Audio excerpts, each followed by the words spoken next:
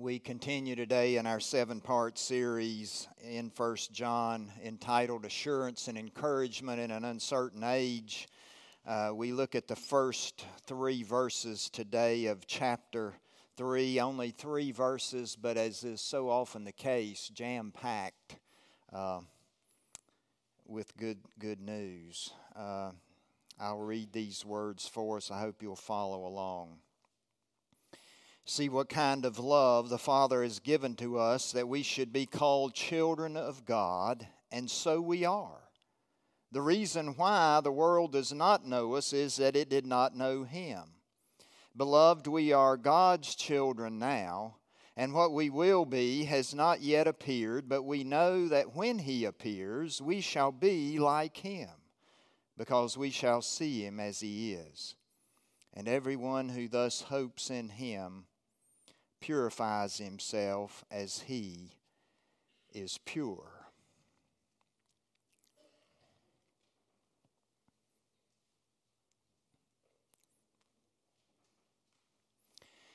Did you know that the genealogy and products services market is a multi-billion-dollar industry? That fact must mean that everybody and their brother wants to know who they are and where they've come from. And I would guess that some television programs like PBS's Finding Your Roots is fueling some of that growth. I don't know if you've ever watched that program before. I find it very entertaining. Henry Louis Gates Jr. takes usually in his hour program about 3 celebrities, a singer or an actor or someone like that, and does all of this research for them, and they go back sometimes 10, 15, even 20 generations. But even if you're not a celebrity, we common people can get in on the act. There are lots of companies out there that will sell you who you are or what your DNA makeup is. A few years back, Sarah gave me that gift for some special occasion, and I sent my swab off, and when it came back, they told me that I was 43% English, Ben, and Northern Europe, and 48% Irish, Scottish, and Wales, which is about my total makeup. And the reason we're talking about this business of who we are is because that's what John is referring to in our passage this morning. We didn't read the end of chapter 2, but if we had, we would have seen that John was reminding us of the fact that Jesus is going to return, and he says we may be sure that everyone who practices righteousness has been born of Him. Talking about God. And this notion of being born by God leads John to demand here at the beginning of chapter 3 that we take the time to remember who we are because of what God has done. In verse 1 of our text, he says, "See what kind of love the Father has given to us, that we should be called children of God, and so we are."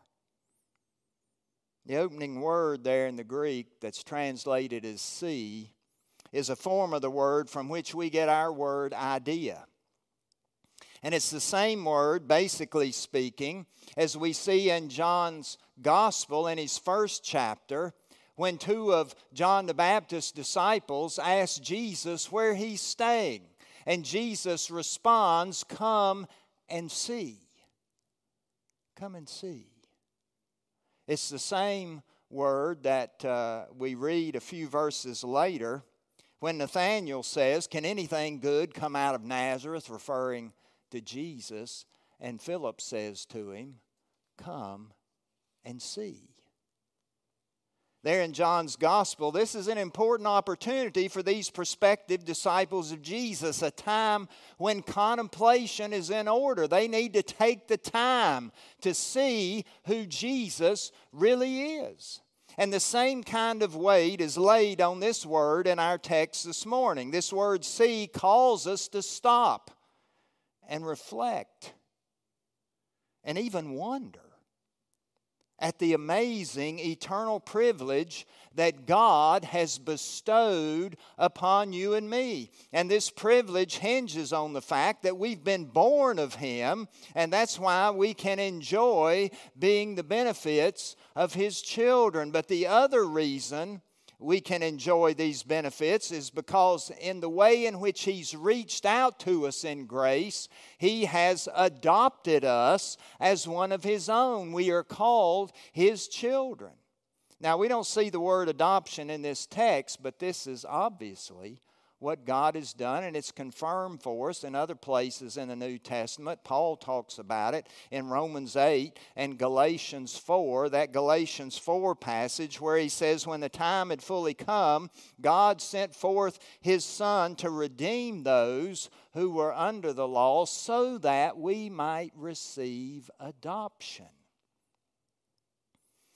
And even though he doesn't use the word here in our text, John speaks to this notion of adoption through the phrase, and so we are, that you see right there at the end of verse 1. As one scholar put it, this phrase is an act of legitimation in which a father names his child and thereby makes a permanent claim to identity and ownership. This identity is entirely in the father's hands so that the child's security is assumed. So in these 3 verses, John goes on to tell us some interesting things about our adoption. And the first thing he mentions is the one who made this adoption possible. See what kind of love the Father has given to us. Notice John uses the word Father there. He could have just as easily used God, but he chose Father to stress the kind of relationship that we have. Even when we were children of wrath, as Paul labels us in Ephesians 2, God the Father has reached out to us in His grace and love and has given us His love and His power, which transforms us into His children. And it's not just that God the Father does this, but it's also the nature of His love that is lavished upon us. John uses a very expressive word to show us the extraordinary nature of God's love when he says, see what kind of love. That word kind has behind it the idea of seeing from what country this love is. The point being that the Father's unmerited love, its motivation, its capacity, its abundance, its eternity, this love is so foreign to this world that John is marveling about it. And he's calling you and me to marvel about the same good news that's at work in our lives. A choice by none other than God the Father to reach out in love to you and me. You know, it's like I tell our young couples all the time in premarital counseling, love is not about a feeling. Love is a choice. Love is a decision. There are going to be days when you wake up and you don't want to love that person you're married to. And you've got to decide to do it. Well, John 3:16 tells us, for God so loved the world that He gave His only begotten Son. It was a choice. It was a decision. Well, the second thing John mentions here about our adoption is the privilege this adoption brings to you and me, that we should be called children of God. Going back to our first sermon in this series, we made the point that salvation is about being saved from our sins. It is about the good news of the gospel through Jesus' sacrifice on the cross. But salvation is more than just being saved, biblically speaking. The notion of fellowship, of which John speaks often in this letter, is the meaning, as John Stott puts it, of salvation in its widest embrace. We are privileged to be in the Father's family, to have Jesus as our brother, as Hebrews 2 makes clear. This fellowship with the Father and Son and our being part of His family is not something in the future, notice. It's part of our reality right now, because John says, and so we are. He doesn't say, and so we will be. He says, and so we are. It's not fully realized, but it's part of who we are. In Romans 8, Paul speaks to this idea of being a child of the Father as he speaks to the gift of sonship. For he says, when we cry, Abba, Father, it is the Spirit Himself bearing witness with our spirit that we are children of God, and if children, then heirs, heirs of God and fellow heirs, or joint heirs with Christ. Now, if you're an attorney, you know what a joint heir is.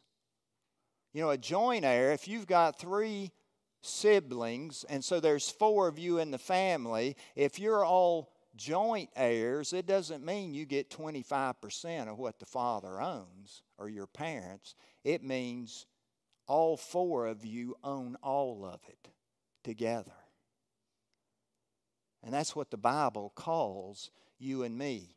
Joint heirs with Christ. Now, you and I may read those words. We may hear them from time to time, but we can't even begin to fathom what that really means. That we're joint heirs with Christ. Literally, that means that we will have all that He has. And so you have to ask the question, well, what does Jesus have? Well, according to John 13:3, we read that God has given all things to Jesus. All things. Do you see what that means? Think about that spiritually. What does Paul tell us in Ephesians 1? Blessed be the God and Father of our Lord Jesus Christ, who has blessed us in Christ with every spiritual blessing in the heavenly places.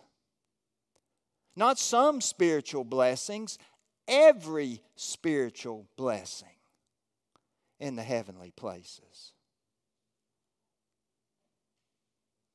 That's part of what you and I have as children of God. In another vein, do all things belong to Jesus? The right answer is yes. All things belong to Jesus. Do you see what that means? Paul gives just an inkling in 2 Corinthians 8 when he writes, you know the grace of our Lord Jesus Christ, that though He was rich, yet for your sake He became poor, so that by His poverty you might become rich. Does Jesus have love and fellowship with the Father? The answer is yes. You can look at the whole high priestly prayer in John 17 for that answer. We could go on and on with these sorts of explanations and list what is ours as joint heirs with Christ. For example, there'll be glory, and there'll be splendor, and there'll be majesty, and there'll be authority, and there'll be power. The list is practically endless. All because of the fact that we are children of the Father and joint heirs with Christ. We don't have time to talk about all that today, but you get the idea. Third, John speaks to the fact that our adoption is not really known to the world. We see that at the end of verse 1. The reason why the world does not know us is that it did not know Him. And if you wonder why the lost don't know Jesus or recognize Him, Paul gives us an answer to that question in 2 Corinthians 4 when he says that Satan has blinded the minds of unbelievers to keep them from seeing the light of the gospel of the glory of Christ, who is the likeness of God. You see, this fact that the world doesn't know us and doesn't recognize us as children of the Father is in some sense part of the suffering we share with Jesus Christ. Just as He was despised and rejected, so are we at times despised and rejected. We're made fun of. We're misunderstood. Or we're just seen as nobodies in the eyes of the world. But that's okay because of what John says next about our adoption. If you're an outline kind of person, this is the fourth point. Verse 2. Beloved, we are God's children now, and what we will be has not yet appeared. But we know that when He appears, we shall be like Him. One commentator said that John gives us an apostolic confession of ignorance here. And I think that's great because, it's okay to say we don't know everything about the future. God has not revealed everything to us about the future. That's what John's saying here in this text. He doesn't know what we're going to be, but he does know that we're going to be like Jesus. A very famous sentence in Romans 8 is verse 28. We know that in everything God works for good with those who love Him and are called according to His purpose. And we usually are paying attention to the first part of that verse and how hopefully God's going to work some kind of good in our lives depending on what's happening to us at the particular time. But notice there in that verse how Paul is also talking about God's purpose, who are called according to His purpose. What is God's purpose for you and me? He tells us in the next verse, Paul does. For those whom He foreknew, He also predestined to be conformed to the image of His Son. God's purpose for you and me is to change us, to transform us, to become like Jesus Christ. And when that happens fully at the second coming, then that means that there will also be an immediate and unmistakable unity between us and God the Father. We know that because of Jesus' own words. Remember in John 10 how Jesus taught in the temple that day and said, I and the Father are one. So whenever we become like Jesus, that is when He appears, that will be true of you and me as well. You see, we're back to that concept of fellowship once again that John talked about in the prologue to this letter, and that he circles back again and again. And then the final thing that John tells us about our adoption is what it should be producing, this relationship. Look at verse 3. Everyone who thus hopes in Him purifies himself as He is pure. As we've seen from previous sermons in this series, John is very concerned with how his readers are living. We talked about last week how there's no sanctification without justification. There's no justification without sanctification, how they go hand in hand. It seems to me that John is doing much the same in this text. It's just that he's going about it in a little bit different way. He's saying, if you're hoping in Jesus Christ, if you believed Him when He said, I will come again and take you to myself, that where I am you might be also, then there are practical implications associated with living this kind of life of hope. This life of hope should motivate holy living in everyday life, because if Jesus is your Lord as well as your Savior, we all want Him to be our Savior, but we sometimes don't want Him to be our Lord. Well, if He is your Lord and Savior, you will keep His commandments. You'll walk in the way in which He walked, to use John's terminology. You'll walk in the light, to use his terminology. You will seek to be pure. Now, in Paul's letters, we can see that there are two sides to aiming for a holy or pure life. There's what you take off, and there's what you put on. And so, for example, Paul tells us in Colossians 3, put to death, therefore, what is earthly in you. And he lists several sins there and then summarizes, but put them all away. It's like we take off this old way of life, and then and how that happens is that the power of God through His Holy Spirit comes into our hearts and transforms our hearts, and we become a new creation. And so we no longer live with the old life, we put on the new that God has enabled us to do. And with that newness, as John makes clear here, our hope is in Christ. We hope in Him, and because of that, we live with a confident expectation of the future. We live with a trust in God's faithfulness that He will do everything that He said He will do, and we live with the fruit of patience, waiting on Him to come as He promised. For as Paul tells us in Romans 8, for in this hope we were saved. Who hopes for what he sees? But if we hope for what we do not see, we wait for it with patience. This is your spiritual DNA. You want to know who you are? You're a child of God the Father. You belong to Him by His work, not by anything that you've done, and that means your security is assured. You have an inheritance,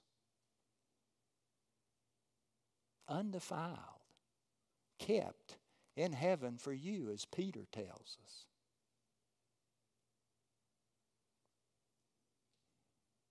And you hope in the Lord Jesus. May the world see just that as you seek to live for Him to His honor and glory. Amen. Amen. Let's pray together.